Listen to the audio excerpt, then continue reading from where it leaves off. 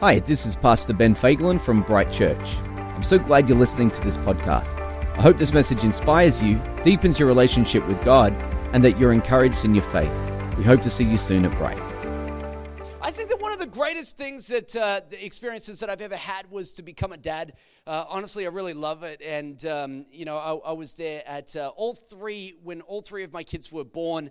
I just love the experience. It's such a significant one. And you guys would have learned this morning through what we've already done that the average age of a dad in Australia is 33 years old. Is that surprising? I don't know. But, you think that when people get to, their early 30s, they've got a little bit of a handle on how things work, on how life works, and maybe they feel a little bit more prepared. I speak to a lot of people that say they're waiting later in life. They feel a little bit maybe more prepared to be a dad. Well, let me just tell you, nothing prepares you for fatherhood, and the lack of sleep and everything that comes with that beautiful thing that happens when you have a baby. And so no one can really prepare you for that. It's just something that you learn as you go, and you just got to try to, figure this whole thing out. Even, I think about IKEA. We go into IKEA, they give you this desk that is impossible to assemble, but it comes with a manual. We should get one of those for kids. We don't have a manual for how to assemble children. And yet it's such a big responsibility. Gosh, if we could just figure that out, we'd be early to every event that happens, early to church, early to school, as kids assemble. I wish it was that easy, but it's not. And so it is one of the things that we have to figure out. Now, not every dad gets to figure this out. So a lot of dads, we realize that some have had great success. Others have still been trying to figure it out. But we do not celebrate Father's Day because our dads are perfect. Amen? We don't celebrate Father's Day because our dads are perfect. We celebrate it because we want to honor our dads. And this has been happening for a long time. I don't know if you know where the origin of Father's Day came. I mean, the concept of honoring, fathers has been around for a long time. But setting aside a day to do it actually started with the Coptic Church in the 5th century. And then about 1,000 years later, in the 14th and 15th century, the Catholic Church picked it up. And so they celebrated the influence that fathers have on our society. And they have influence. Everyone has influence, but it starts to really paint a picture when you figure out that 1/5, 20% of Australians are dads.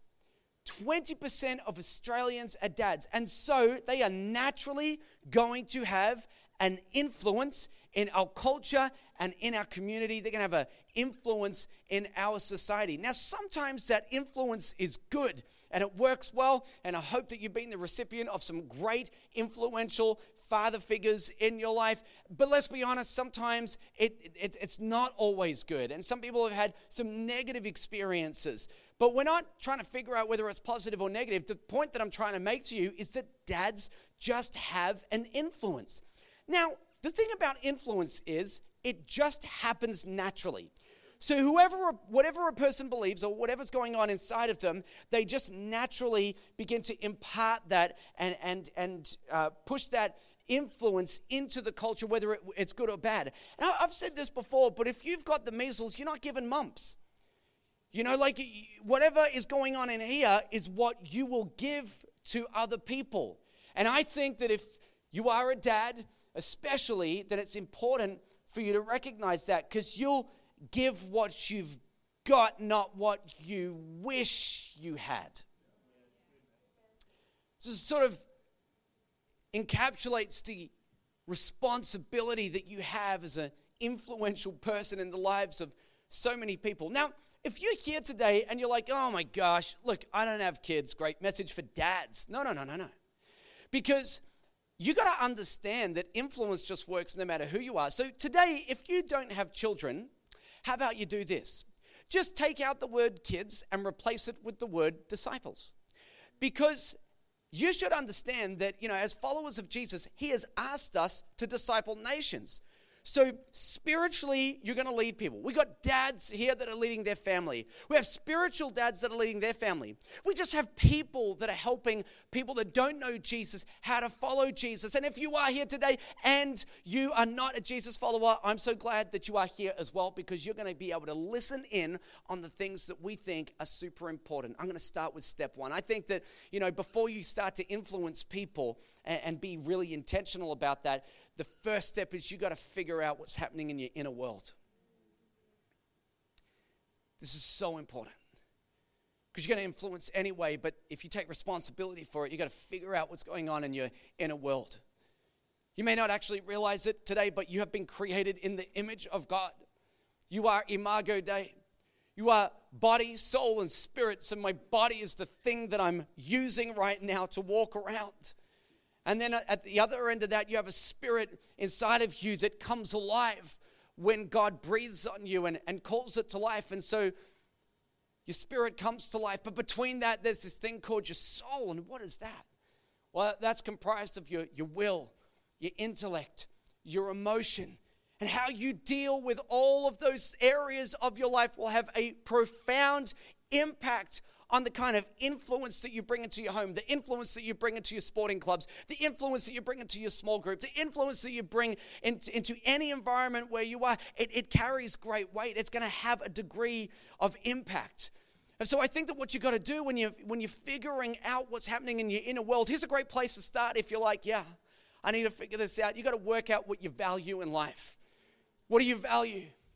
What's so important to you? And then you do something with those values as you begin to align your practical living with the things that you value most. Now, I say that and you think that seems so obvious, but what is shocking to me is how many people would find it so easy to have things that they say that they value and live in a completely different way.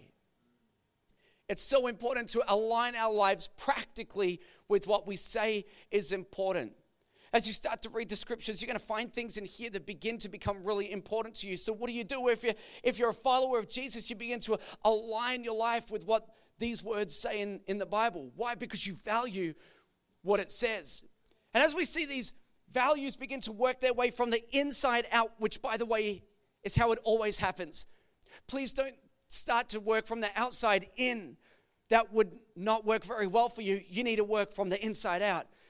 And what you begin to see is you see people start to make decisions in life, put boundaries in place.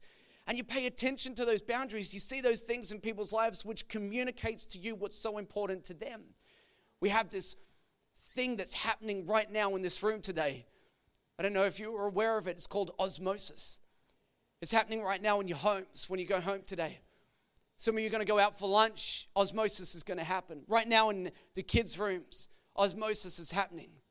Osmosis is this word that means the unconscious assimilation of thoughts and ideas. And so my point is that as we begin to shift and change a culture and influence a household or influence a small group, it's good that environment is going to start to communicate thoughts and ideas that people will just begin to pick up. I think that so often this is how kids begin to learn.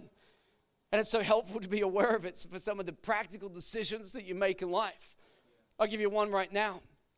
I wake up, a couple mornings a week and take my kids to school. And the road that we take, there is this turning lane on this part of Maroondah Highway. Now, I don't know who's in charge of infrastructure, but they got it wrong. They got the length of this thing wrong. This thing should be at least 3 times bigger. It needs to go all the way back so that cars can get in. And I'm a kind of a patient person. But have you ever been in a situation where you are just one car short of a completely free turning lane, and you're looking at the lane and you know that it's about to get an arrow, but you're going to have to wait for a full cycle just to be able to turn? I'm telling you, that kind of thing drives me crazy. And so I sit there and I'm looking at it, right? And I think to myself, I know what I could do. I just need to mount that gutter. I got a nature strip a median strip that's about 3 cars wide. Sure, there's a couple of signs on it, but we could drive around them. And I look at it, and it's not even one of those gutters where it's got a big, sharp edge like at 90 degrees. It's a slow, gradual gutter as if inviting me to make this decision. Do you know what I'm talking about? And you see it and I think, this is it, I should do it. I'm not kidding. This happens nearly every single day. And every single day, I use what we call self-control, people. And I look at it and I think, I'm not going to make that decision. I'm not driving down the grass and turning on. And I'll tell you why, because I got 3 little munchkins in the back that are watching everything that I do. And the only thing that stops me from wanting to drive down the grass and get into that turning lane is because I realize how inconsistent it seems to be when I say, guys, it's important to obey the laws and the government, and then go ahead and just change it for whatever is most important to me.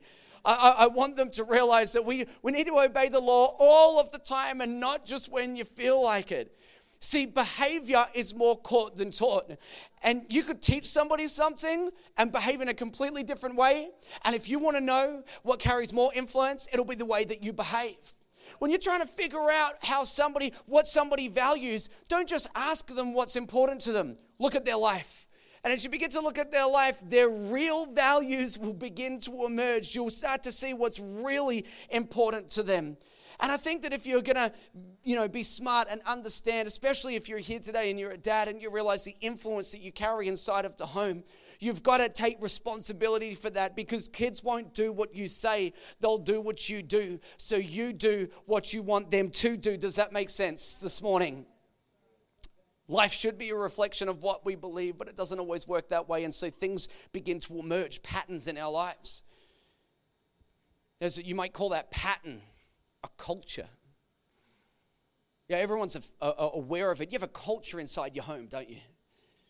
A way that you behave, a way that you're used to things working. And culture sometimes happens by what we embrace, So the things that are super important to us. But culture isn't just established by what you embrace. It's also established by what you allow.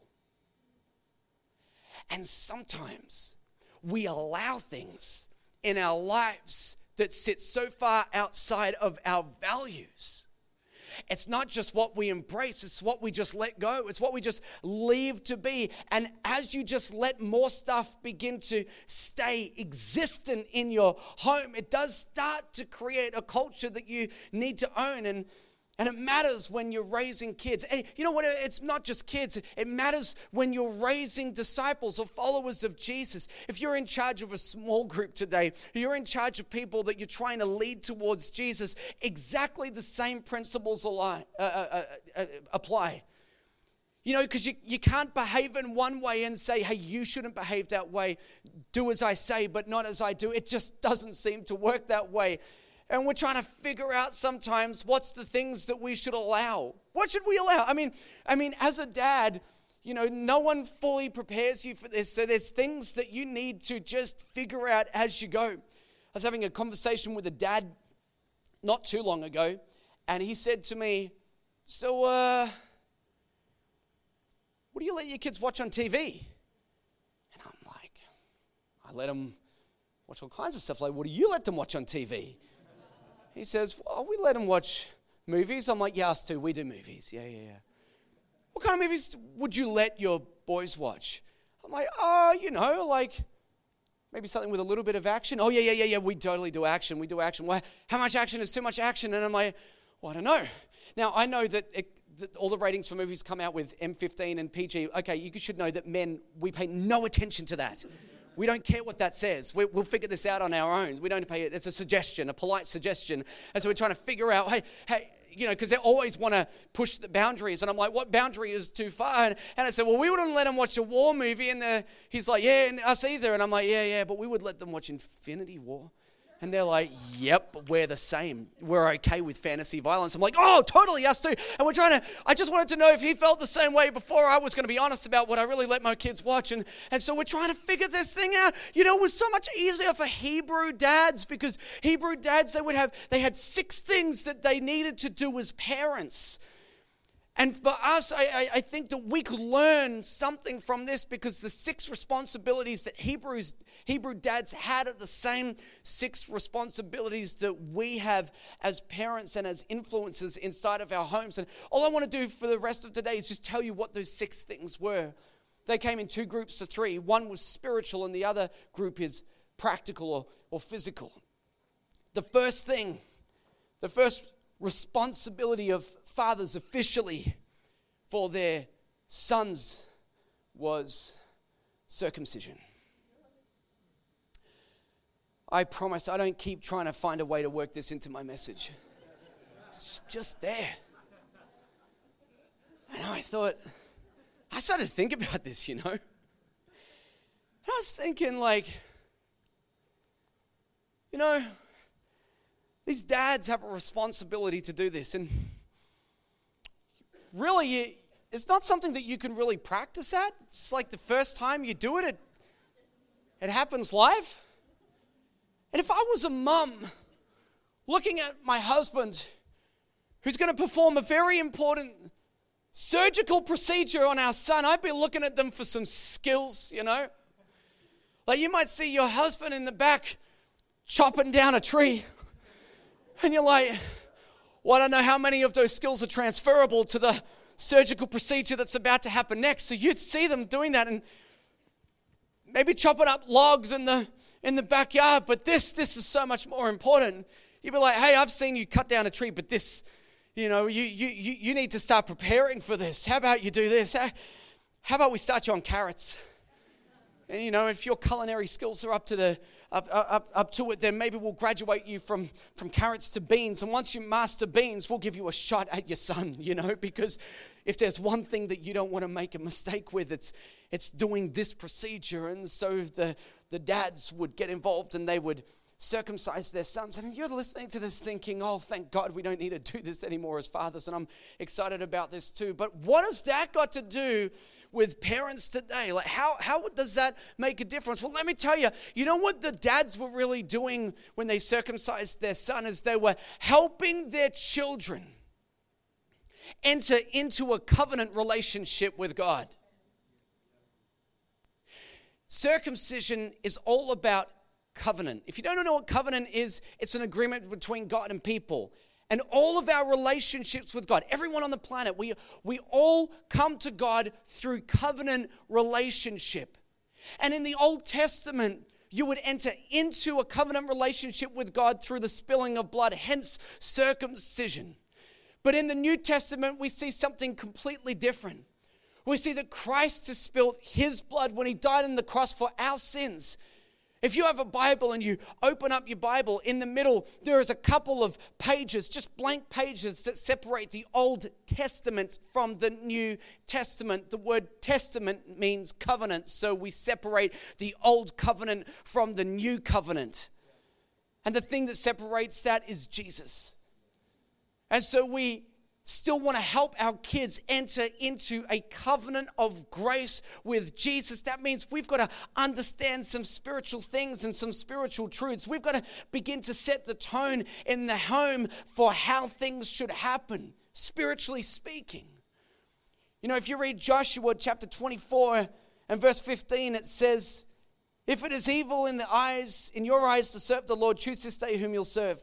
Whether the gods of your fathers in the region beyond the river or the gods of the Amorites in whose land you dwell. But as for me and my house, we will serve the Lord. I think it's so important that if you are a follower of Jesus, that you use that influence, especially in the home, to say, I don't care what other people do, and I don't care what other people say. And we are moving into a culture where the temperature is beginning to be turned up when it comes to spiritual things. And what we need is people of integrity. I'm not just talking about dads anymore. I'm talking about those that disciple others, that say, we don't care what they say or what's acceptable about over there. We know who we are. We know who we serve. And this is the way that we're going to do life. And we need that in the home. It doesn't come as a surprise to you that the two biggest influences in the home, or just for people in general, outside of God who moves sovereignly, is a mum and a dad. In fact, 59% of Christian adults say that their faith came to them because of how their parents handed it down to them. Let me explain that for just a minute. I hope you understand that what I'm not saying is that you can hand your faith to someone else. I've met people that have asked that, I think I'm Catholic. I think I'm Christian. I mean, if you're saying the kind of thing where you think you're something, you're not. Because if you were, you'd just know. I had a lady at my workplace one time that said to me, hey, you go to Bible college? I said, yeah. She said, could you pray for my daughter and make her Catholic so I can get her into Catholic school? I'm like, no. You don't even know how this works. I can't hand my faith, but you know what I can do? I can model my faith. I can teach my kids. I can help them to understand who God is. And so parents, influencers, followers of Jesus that have determined that they want to be disciplers of other people, you need to understand this thing called influence. The first thing they would do is circumcise their kids. The second thing that they would do is they would be involved in a ceremony. The ceremonial redemption of the firstborn. If you don't know what that means, under the old covenant, every living creature that opened the womb would belong to the Lord. And as Hebrew parents, as a dad, you would be able to buy back your son because they belonged to the Lord, or your daughter because they belonged to the Lord. And so you would redeem your child at a cost. That redemption came at a cost. It came at the cost of 5 coins that you would give to the priest. And then you had ceremonially have your son or your daughter restored to you. The word redemption or redeem in the original language actually means to restore something to its originally designed and created purpose. And I love this because what they're essentially saying is we see so much value in this child that we want to redeem them at a cost to us because we see great value in them. If you think, what has that got to do with anything today? This was simply what we would call a foreshadow. It's a pattern of things that we see in the Bible to help us understand something later that God was going to do. And if you haven't been able to figure this out yet, every single person that doesn't know God or doesn't have a relationship with God has to be redeemed, because you can't earn your redemption on your own. It's not something that you get to earn. It's not something that you can earn. So it has to be bought and paid for you. And if you haven't figured this part out yet, your redemption was bought at the price of Jesus dying on the cross for your sins. And so God paid to redeem you so that you could be restored to your originally designed, intended, and created purpose. You know what I love so much about this? Is that it says that the Father believes that you were worth redeeming. The Father believes that you were worth restoring. Hebrew dads looked at their children and said, this is worth redeeming and restoring. And so because they see great value, not just value, but they look into the future of who their kids could be. And they said, God has a plan here for this child's life. I'm going to redeem this child. And then we're going to see that plan begin to emerge. I wonder what you see in your kids as God might see in you. Do you see great things in your kids? Do you see great things in the disciples that you're leading? Do you call it out and begin to prophesy and begin to speak? You know, Jewish communities and families, they still do this. When they have a son that's born, they say, my son, the doctor. Or my son, the priest. Or, they call out what they see. Do you call out what you see in your kids? Do your kids know how much value you place not only in them, but in everything that God wants to do in them? So you begin to call it out. What do you see? Sometimes you don't just call it out. Hey, dads, spiritual dads, disciples of Jesus, sometimes you've got to fight for what you see in other people. Sometimes you got to understand there's going to be moments where the people that you're trying to lead, whether they be kids in your home or people that you're just trying to lead, that they start to go off track. And if they begin to go off track, are you going to fight for that spiritually so the thing that God showed you about them would begin to come to fruition in their life? Hebrew fathers would fight for what they see in their kids. They'd redeem their kids. Number 3, Hebrew fathers would educate their kids in the Torah. They'd educate them. Yep. That's not mum's job. It wasn't mum's job to do all the spiritual stuff. Dads, there are some things that you're not supposed to delegate. There are some things that you're not supposed to give away. You know, it's amazing to me. I speak to dads, and I'm sure that I'm globalizing here, but you know, I speak to a lot of men who say, I just don't like to read.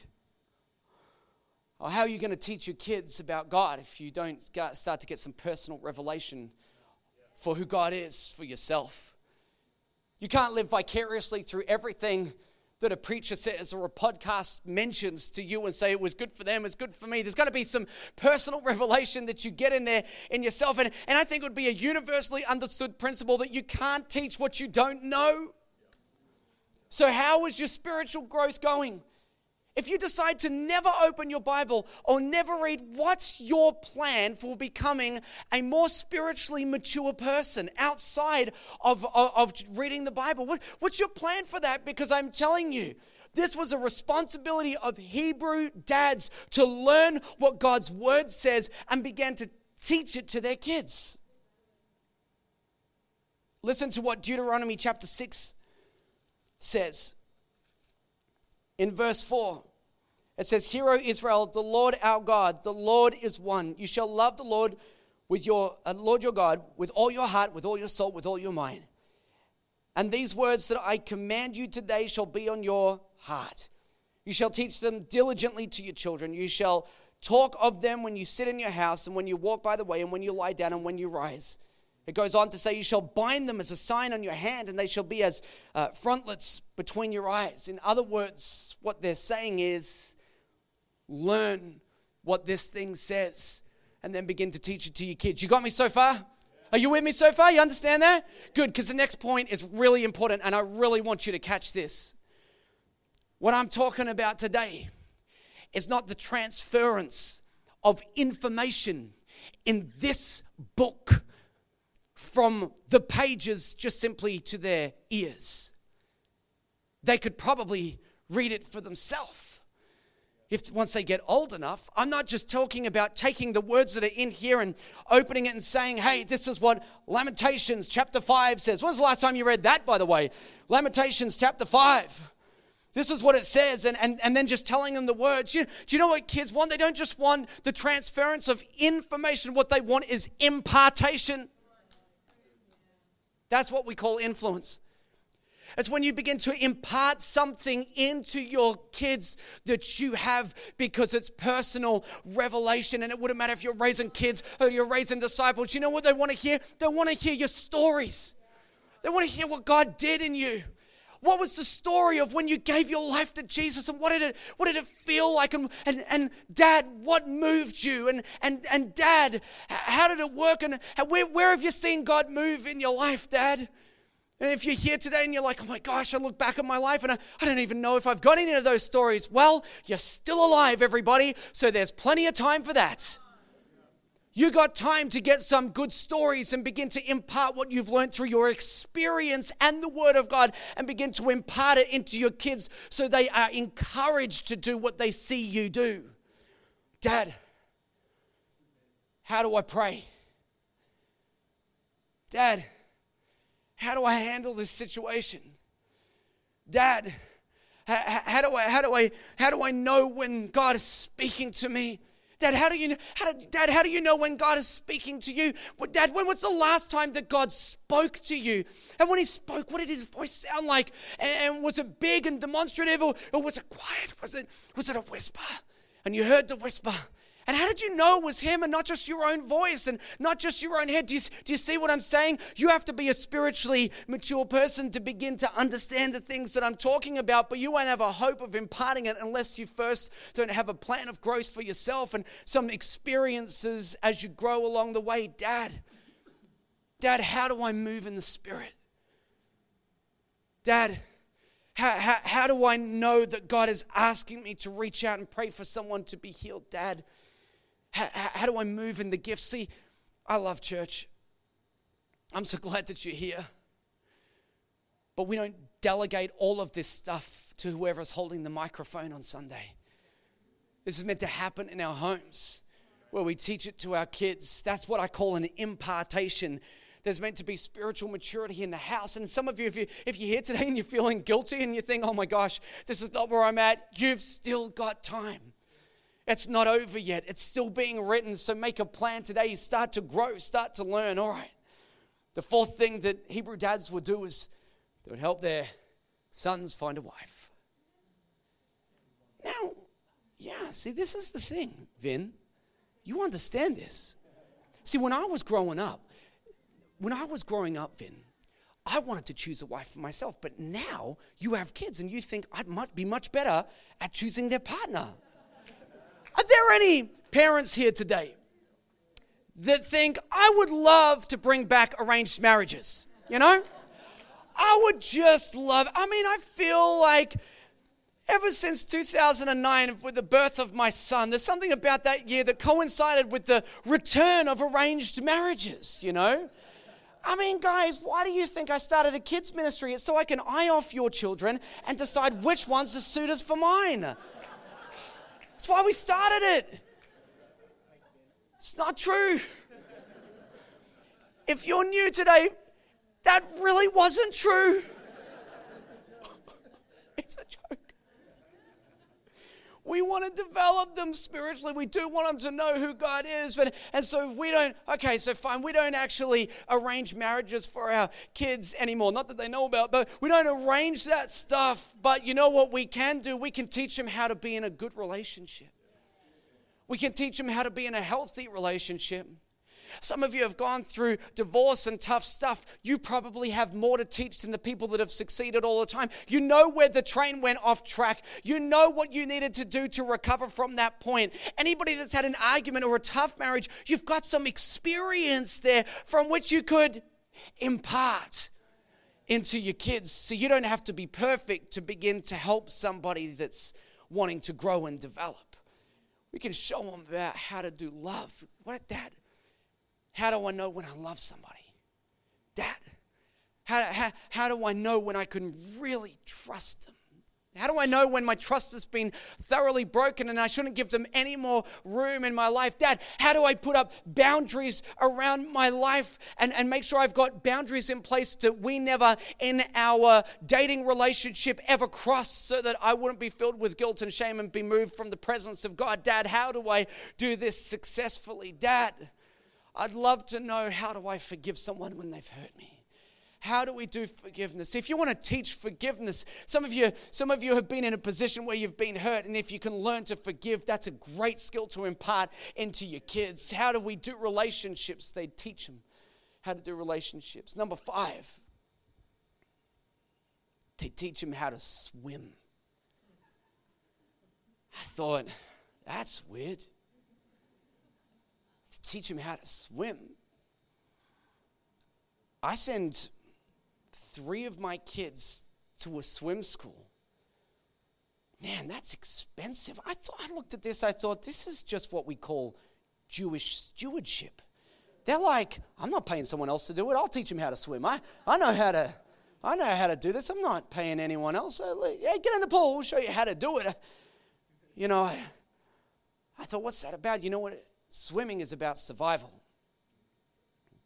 They would teach their kids that life is sacred and you do everything that you can to preserve it and keep it safe. They teach them how to survive, resource them with tools and skills and abilities for how to survive in this world.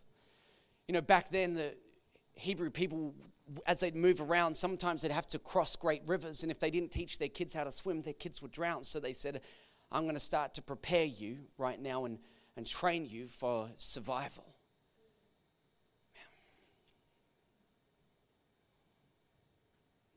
Man. I look at the world that our kids are growing up in.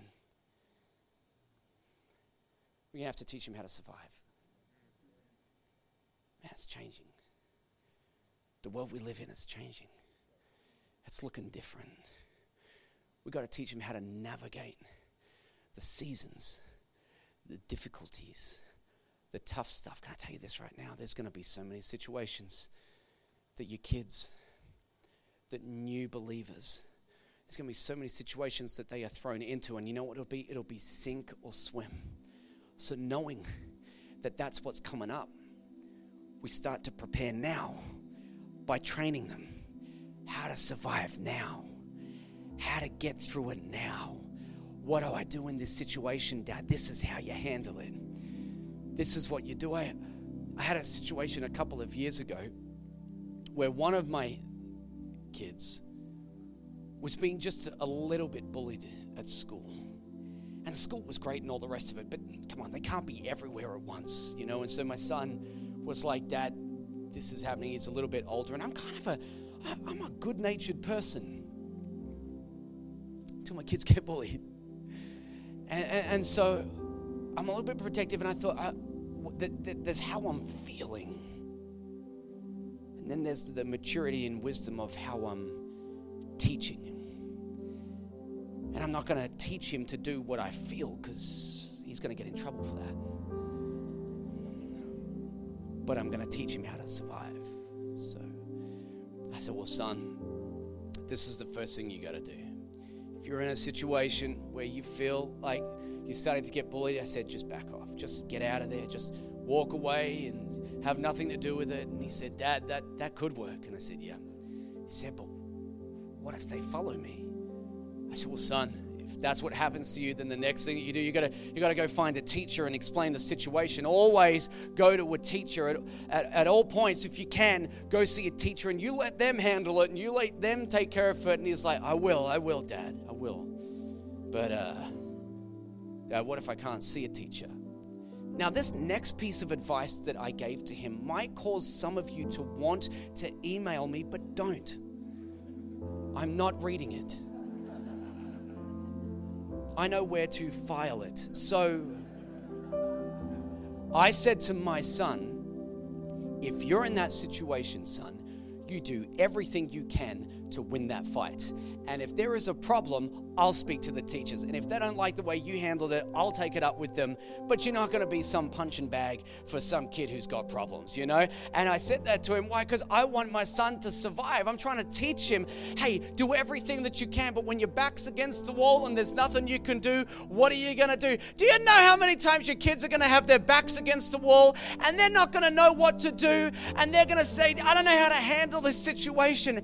Have you taught them the power of prayer? Have you taught them, hey, pray into this situation. This is how you handle things when they seem like they're out of control. We see an incredible rise in the anxiousness of children today like never before. And I'll tell you something right now. I hope that the reason that we're not seeing a rise in anxiousness is because they've caught it via osmosis.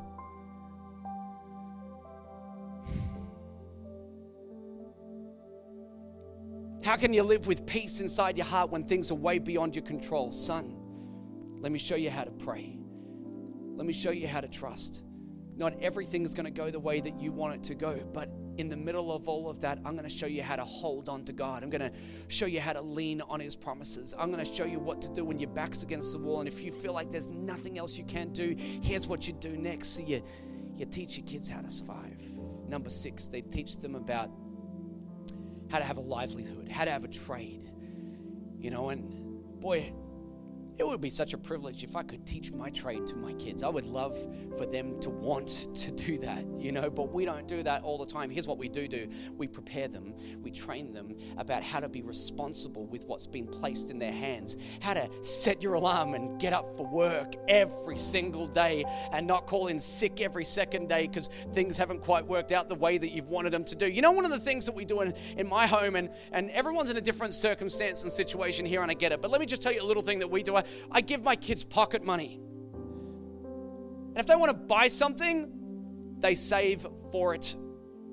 That's how we do it. Because I don't want them to think that everything that they want, they just get it given. I was in a shop yesterday, and my kids, I realize as I say this, I'm projecting today because no one is going to know what this experience is like. But when my kids get into stores, they just want stuff. I know none of you have ever experienced that. You don't know what this feels like. I know it's just me. I'm just all alone here, right? But we get into any store. Dad, can I have this? Dad, can I have that? Dad, I want this. Dad, I want that, right? So my kids, they came to me, one of my kids, and they came and they said, Dad, I really want this thing. Could you buy it? And then the store person overhears her say that. She walks over to me and she says to me, you know, you should buy that because it's half price today. And I looked at her and I said, in the presence of my kids and all the other parents that were there in the store, I said, lady, it's not about the price. I don't care about the money. I said, I can buy that easily. What I'm trying to teach my kids is responsibility. When they want something, I don't just give it to them. I'm teaching them how to save. I don't want to give them hand-me-outs all of the time so they never learn how to be responsible with what's been given to them. The lady looked at me, she's like, okay, that's fine. I was just telling you it's not special, And I was like, yeah, she's never going to do that again, is she?